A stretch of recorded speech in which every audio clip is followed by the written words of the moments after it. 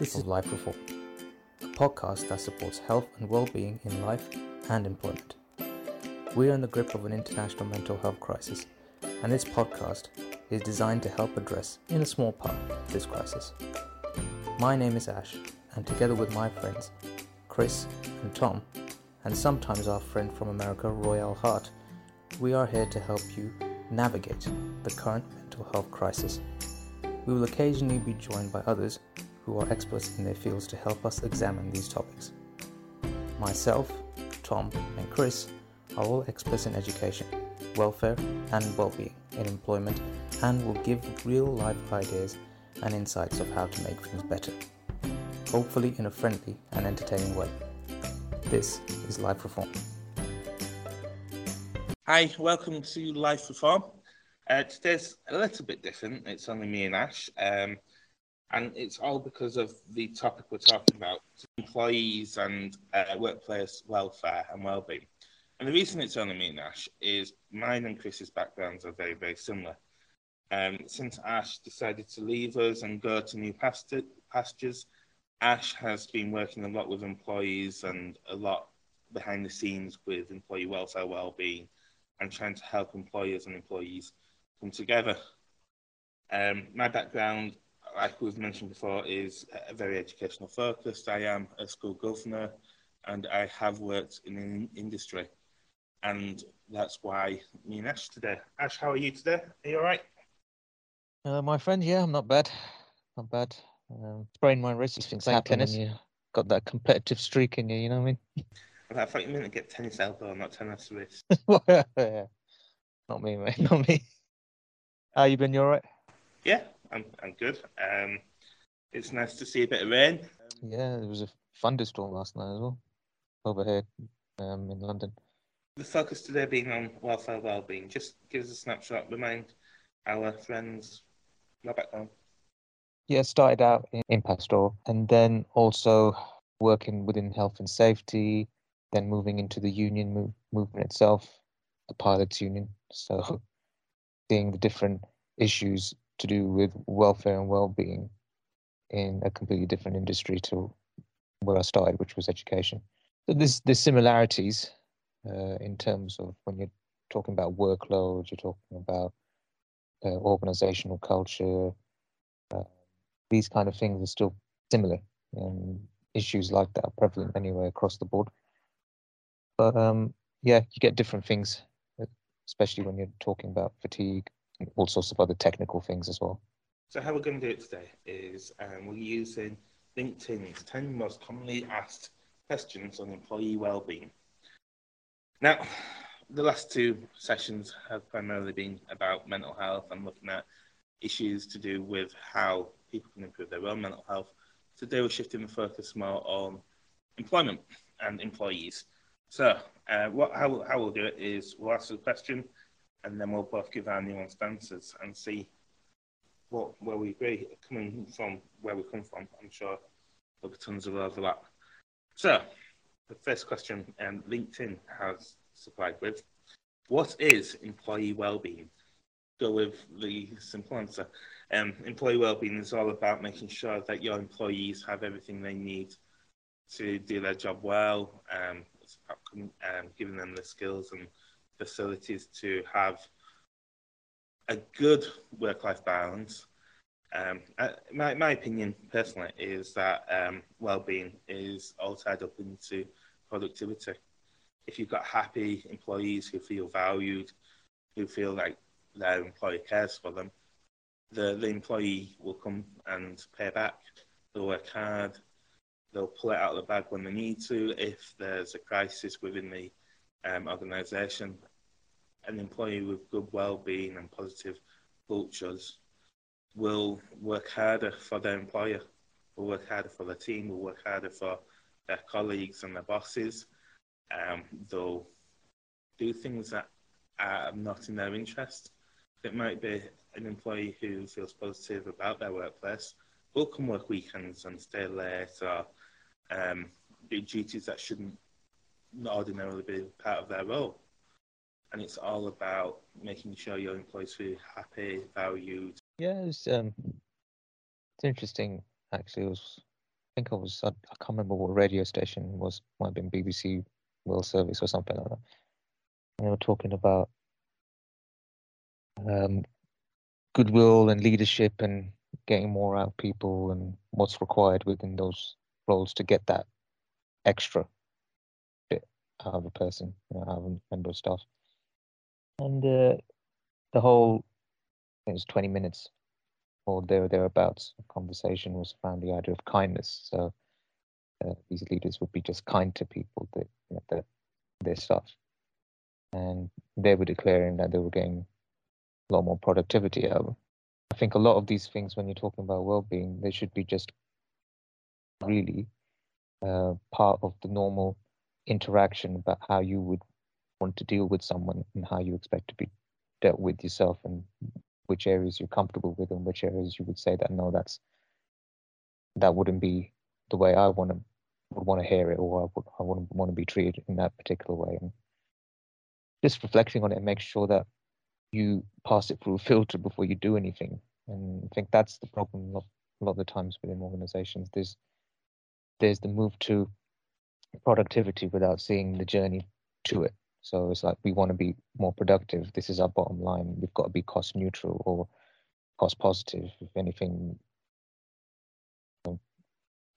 puts us into the negative arena, then that's something that we can't entertain, while not looking at the longer term picture that if you may have to hold in the immediate a cost negative outlook to then get into the longer term picture where you're reducing those costs to reduce and productivity increases.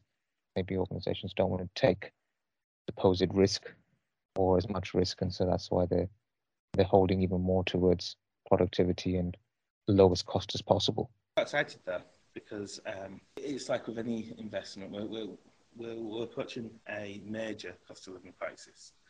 We know on average for a medium-sized company with about 100 employees, it costs between £2,000 and £8,000 to recruit. Most employers have a turnover rate of 15%. If you're having to spend let's go for an average of £5,000. If you're spending £5,000 every time you have to recruit an employee, and you're recruiting 15 employees every year, that's an extra £75,000 of a budget. What happens if you could retain an extra 5 employees? We're on about big money very, very quickly. On an average of £5,000 per employees, and you can keep an extra 5 employees. That's 25,000. All you have to do is invest in wealth and well-being. Yeah, it's a continuous investment, but to set up the investment, to set up the process, to set up the system in place, well, it costs 25,000. Yeah, and it also depends on the industry as well, and how they look at their workers and the skill levels and what's required and the training and everything else. It's not that easy.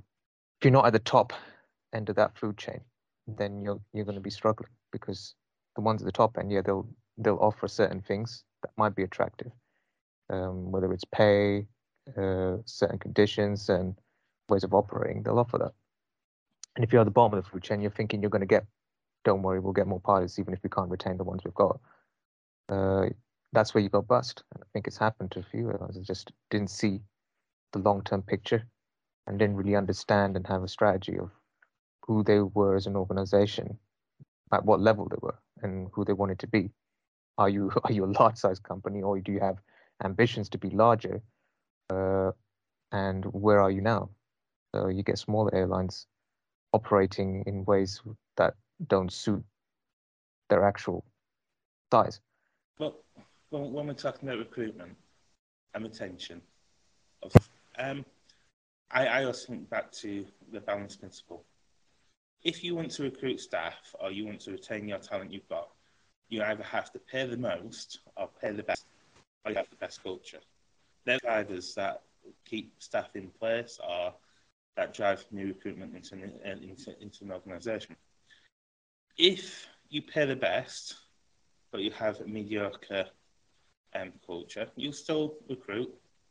You might not get that loyalty. You might not get staff at the beginning of their career will come to you, and then as they get experience and as they're wanting a better culture, they'll leave. The organisations that are really, really going to struggle are where they've got a really bad reputation, really bad culture, and they pay below market rates. They're on the highway to closure. That's what's going to happen with them. They're not going to last long at all. No, and the problem is you'll get a lot of newly qualified staff. You'll get a lot of staff going in, getting into the industry, and then the second they've got options, they'll leave. So you'll have this open revolving door. Oh yeah, they'll use it as a stepping stone, and they'll straight from the off they'll know that this is just a stepping stone. They won't see it as anything else. No, and hope their customer service is amazing. And women industries, if your customer service isn't amazing, pay for it.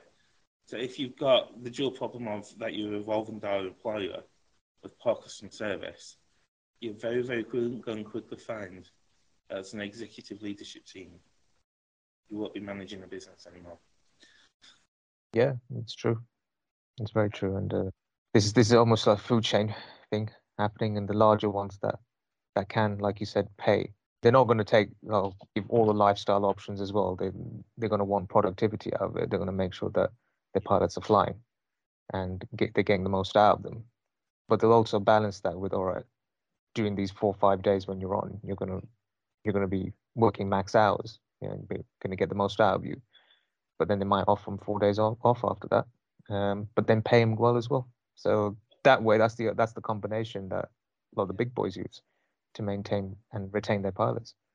And what the smaller airlines used to do is have the lifestyle. So they would maybe not offer the same amount of pay, but make sure that they give those extra things, whether it's the time off, whether it's not pushing people to the max hours or whatever it is. They would find a way to make that lifestyle element better, whereby people will think that, okay, you know what, it works for me because I'm close to my family. It works for me for the quality of life. I have time to do other things. I guess it's not paying as much as this particular airline, but it's okay. You know what I mean? I can live with it. But then what happens is as soon as they try and creep in more of the elements of the big boys, like pushing that productivity and flight time limits and all those things, and pushing them to the max, that's when they start saying, wait a second, my pay hasn't gone up in line with that. You're asking more of me. I'm losing my life. Why am I going to stay here? And then they go. And then what happens is that they can't recruit because they're at the bottom. Other markets as well, outside there. If you're a small business and you have a good culture, I would argue that you don't necessarily have to pay huge wages. If you get the culture right and have around industry average wages, you'll sail through. You'll be absolutely fine. You'll get loyalty, and that's the thing. And if at the end of the day, if you have that, people will stay. And more importantly, you become aspirational. People want to come to your organisation to work because they've heard that you're a great employer. But one of the things that came through from Silicon Valley, which I think a lot more employees should be doing and should be considering, is this idea of unlimited holiday. So in the UK, it will work that you have to take your statutory holiday. Then really, really, really good employers who really trust their employees, unlimited holiday. Because you find, and research shows that people who do have unlimited holidays, their staff take less holidays because they feel valued. The fact that they can take the holiday means that they don't need it as much. Well, I think it's the same. It's the same idea of, not the same, but similar in terms of if you offer more flexible working. It's sometimes people say, oh yeah, if somebody's working from home or they're not in the office all the time, then that productivity is going to go down. In fact, we've seen recently that people actually work more in terms of the productivity. They're achieving more on the whole. There are obviously people that are going to take the make of it, but keyword with working from home is flexibility. Give your employees a chance. It just gives them the complete autonomy, just like with the days off. So, or if I get all my work done within this period, that means I can take this time off. So I want to go on holiday, so let's bang this work out. Let's get it done. Similar things. Question 2, probably more up my street than your street. How do you improve employee mental health and well-being? Understanding that you're dealing with humans is the first part. I think, that's the one that oft goes missing in terms of how you manage or how you operate your business, and understanding that you're actually dealing with human beings. A lot of the time is they become numbers, or they become a part of a productivity, data analysis or whatever it is. It's just they lose that element that you're actually dealing with people, and people are complex.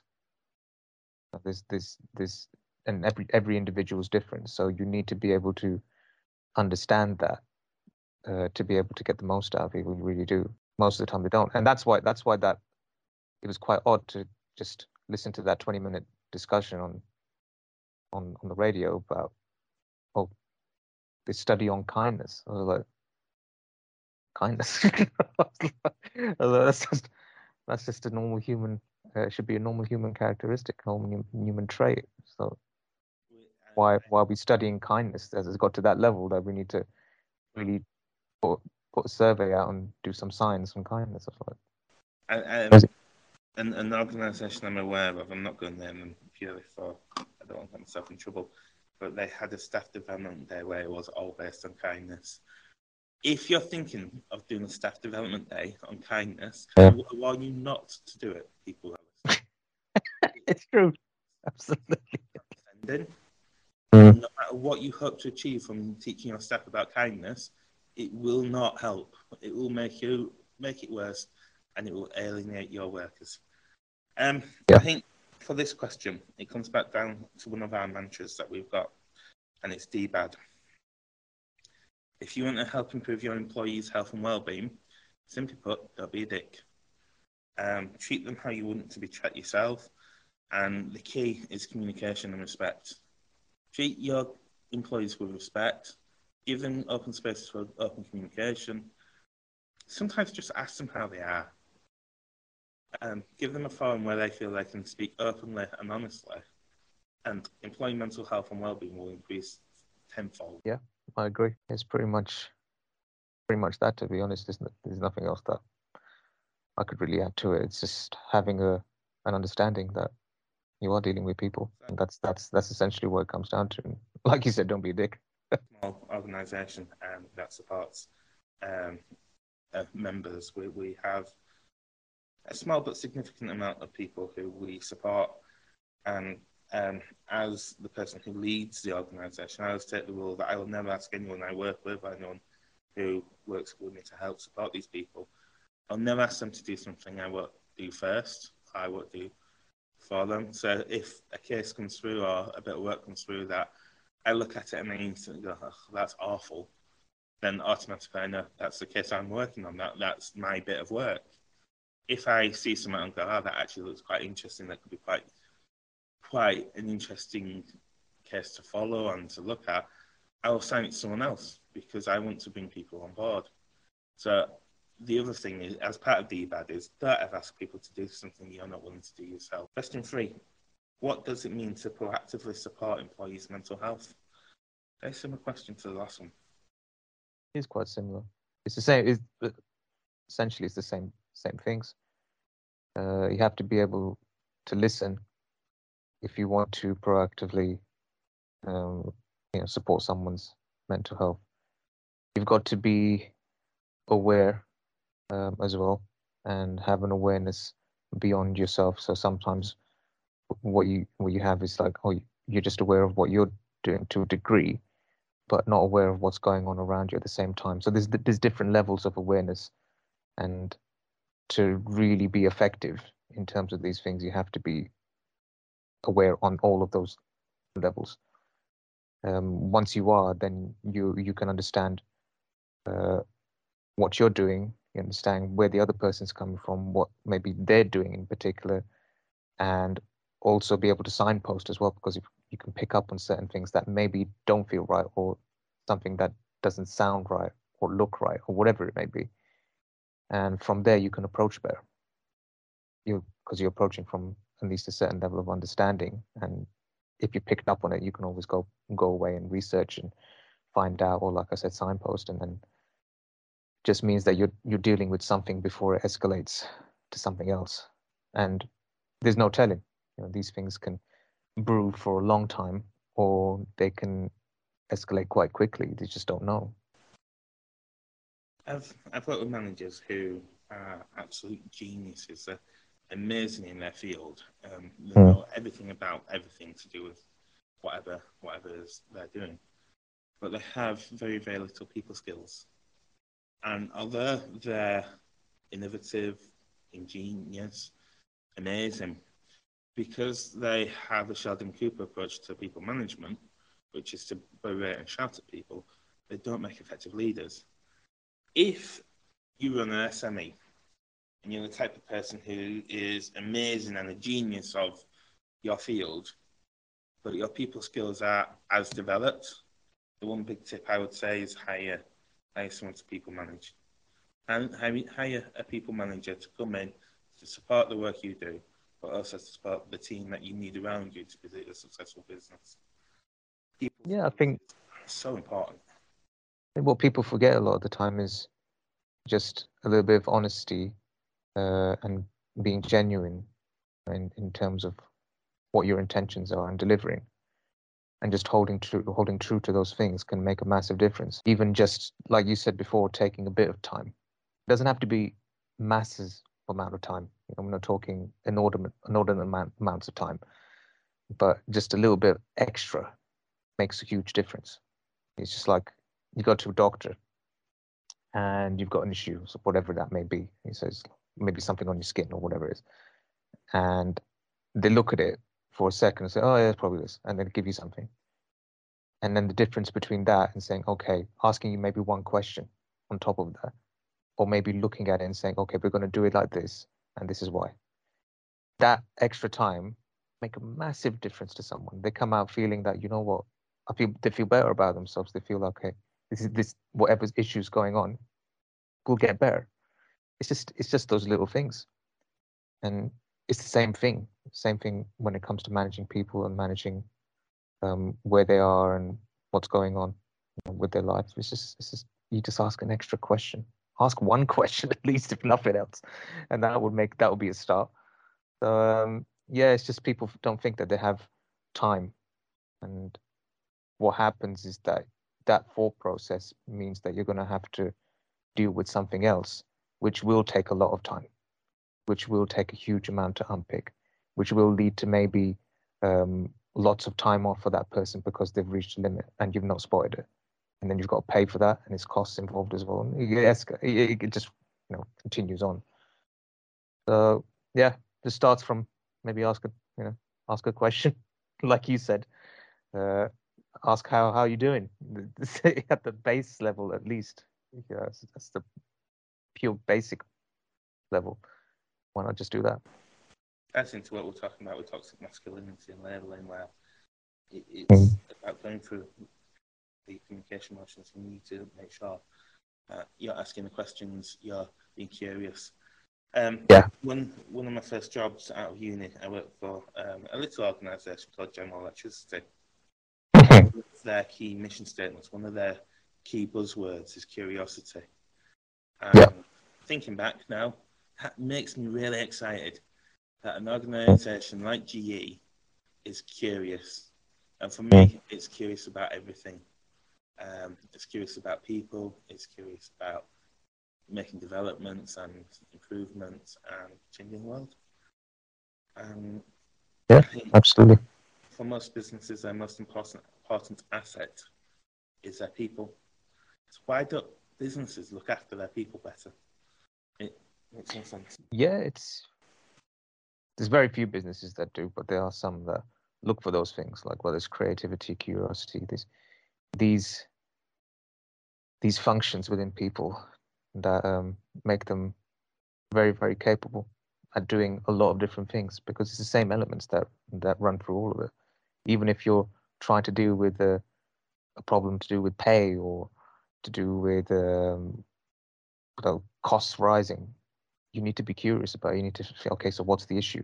And that curiosity will drive you to different areas where you may be able to find solutions. Then if you have the creativity alongside that, then you can couple the two together and come out with solutions that you wouldn't be able to if you just on that surface level, if you weren't curious. You know? So it's really important.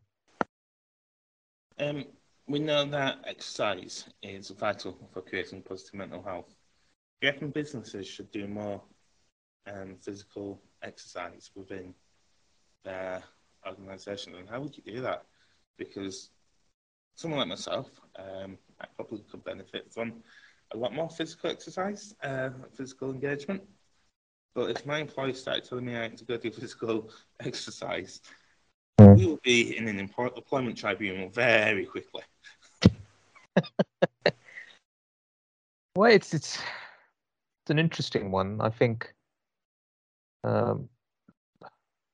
speaking just purely from the health side of it, it depends how you do it.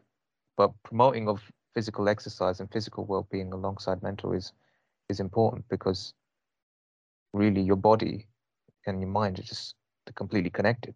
So, for instance, if there's parts of your body that aren't regularly moved, then your brain thinks that part doesn't need any nutrients, or doesn't need anything from the from where the body provides those nutrients.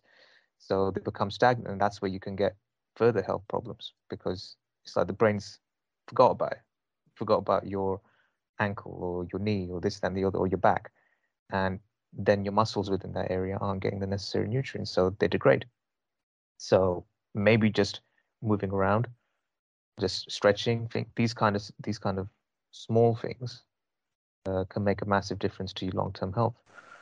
So, well, yeah, exercise makes you release endorphins, so it's one of those that make you happy, relaxes you, gives you a very short-lasting but really euphoric happiness state of mind. Yeah, absolutely. And how many people are sitting down that time, or office space? It'd be good.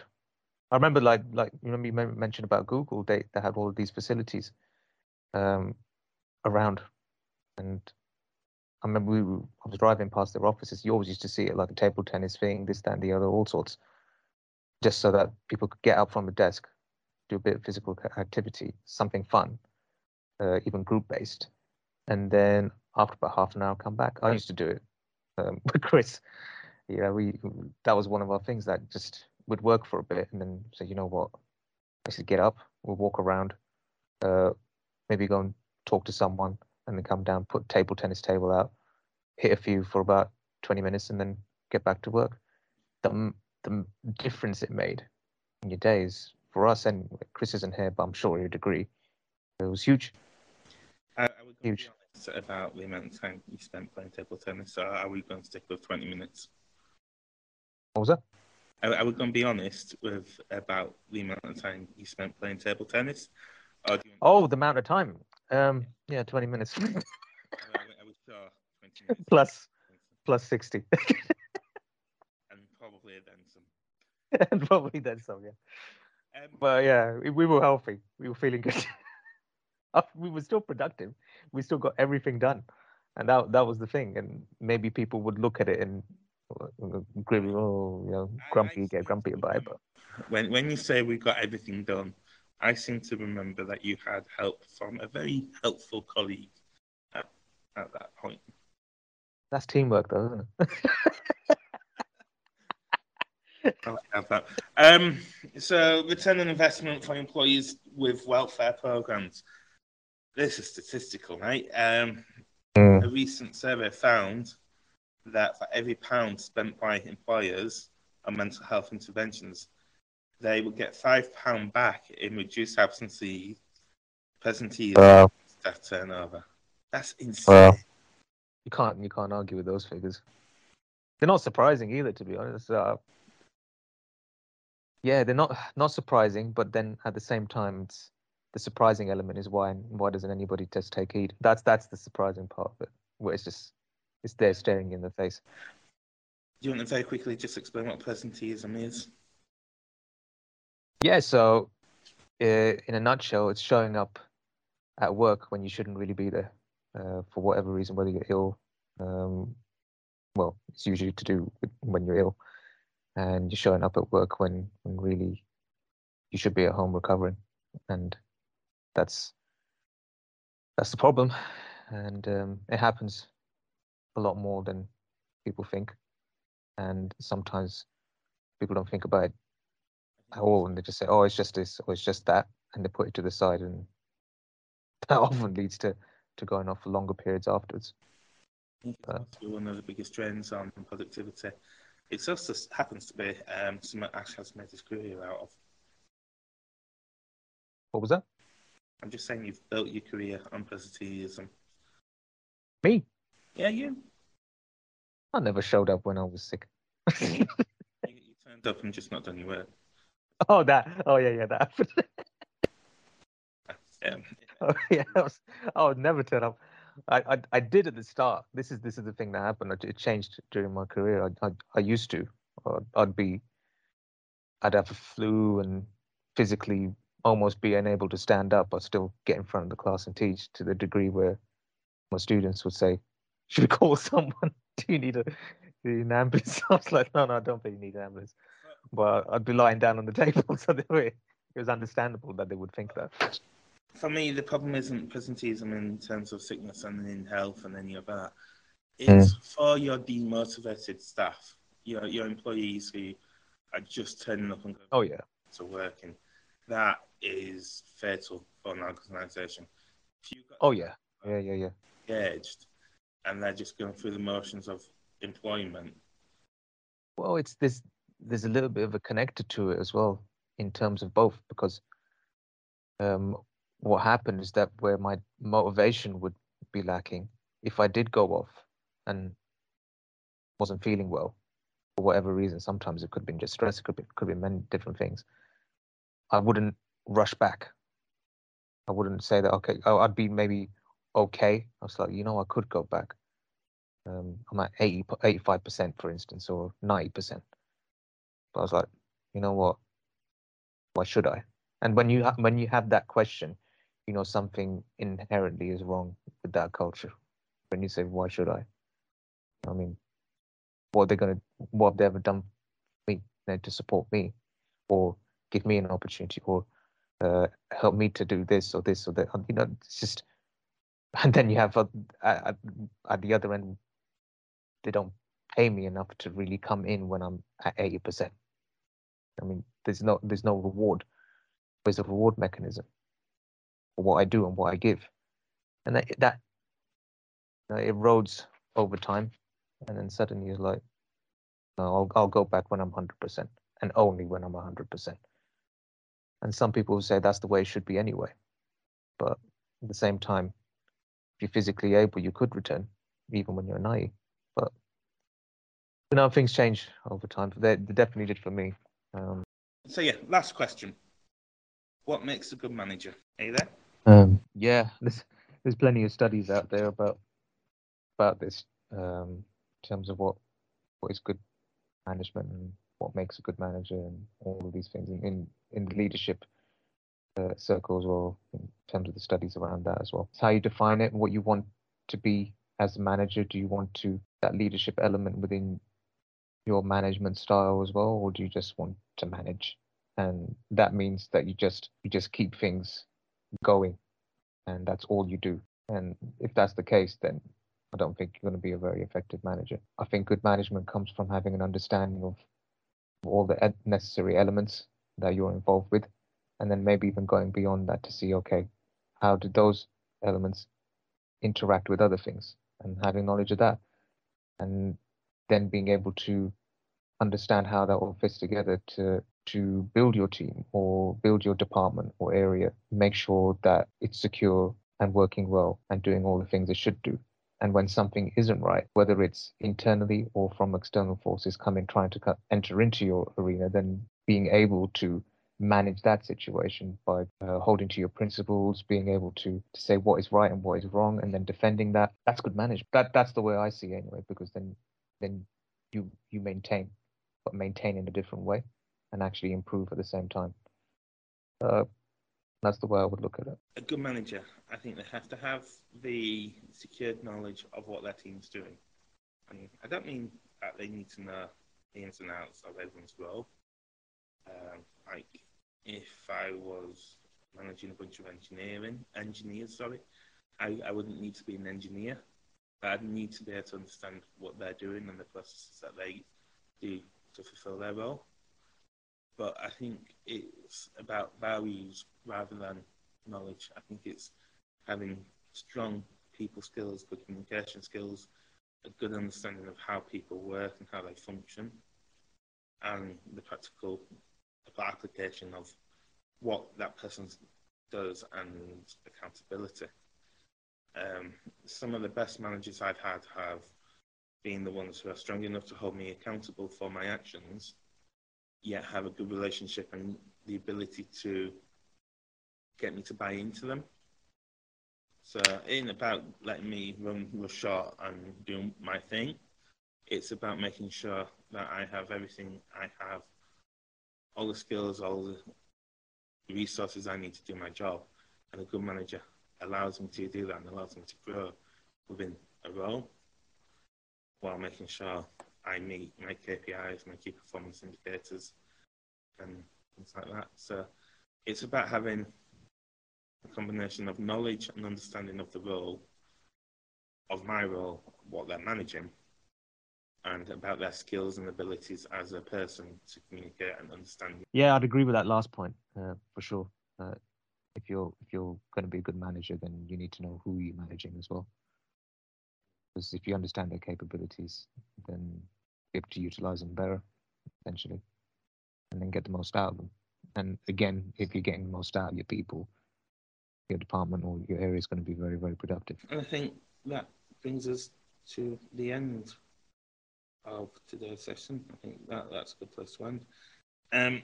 If you have a question you'd like us to talk about or a scenario or situation, if you find us on either our Instagram or Twitter and just DM the question to us, or you can email us.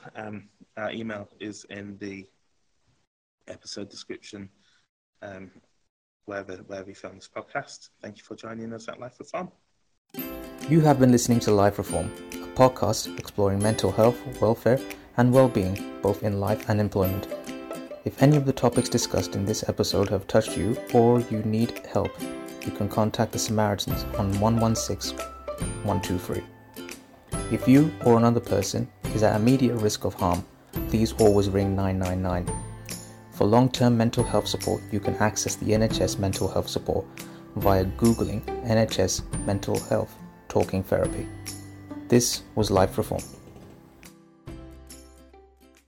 Is a podcast produced and edited by Richard Leake, written by Oscar Hussain, Chris Abbott and Richard Leake. Additional script by Royal Hart, published by Anchor.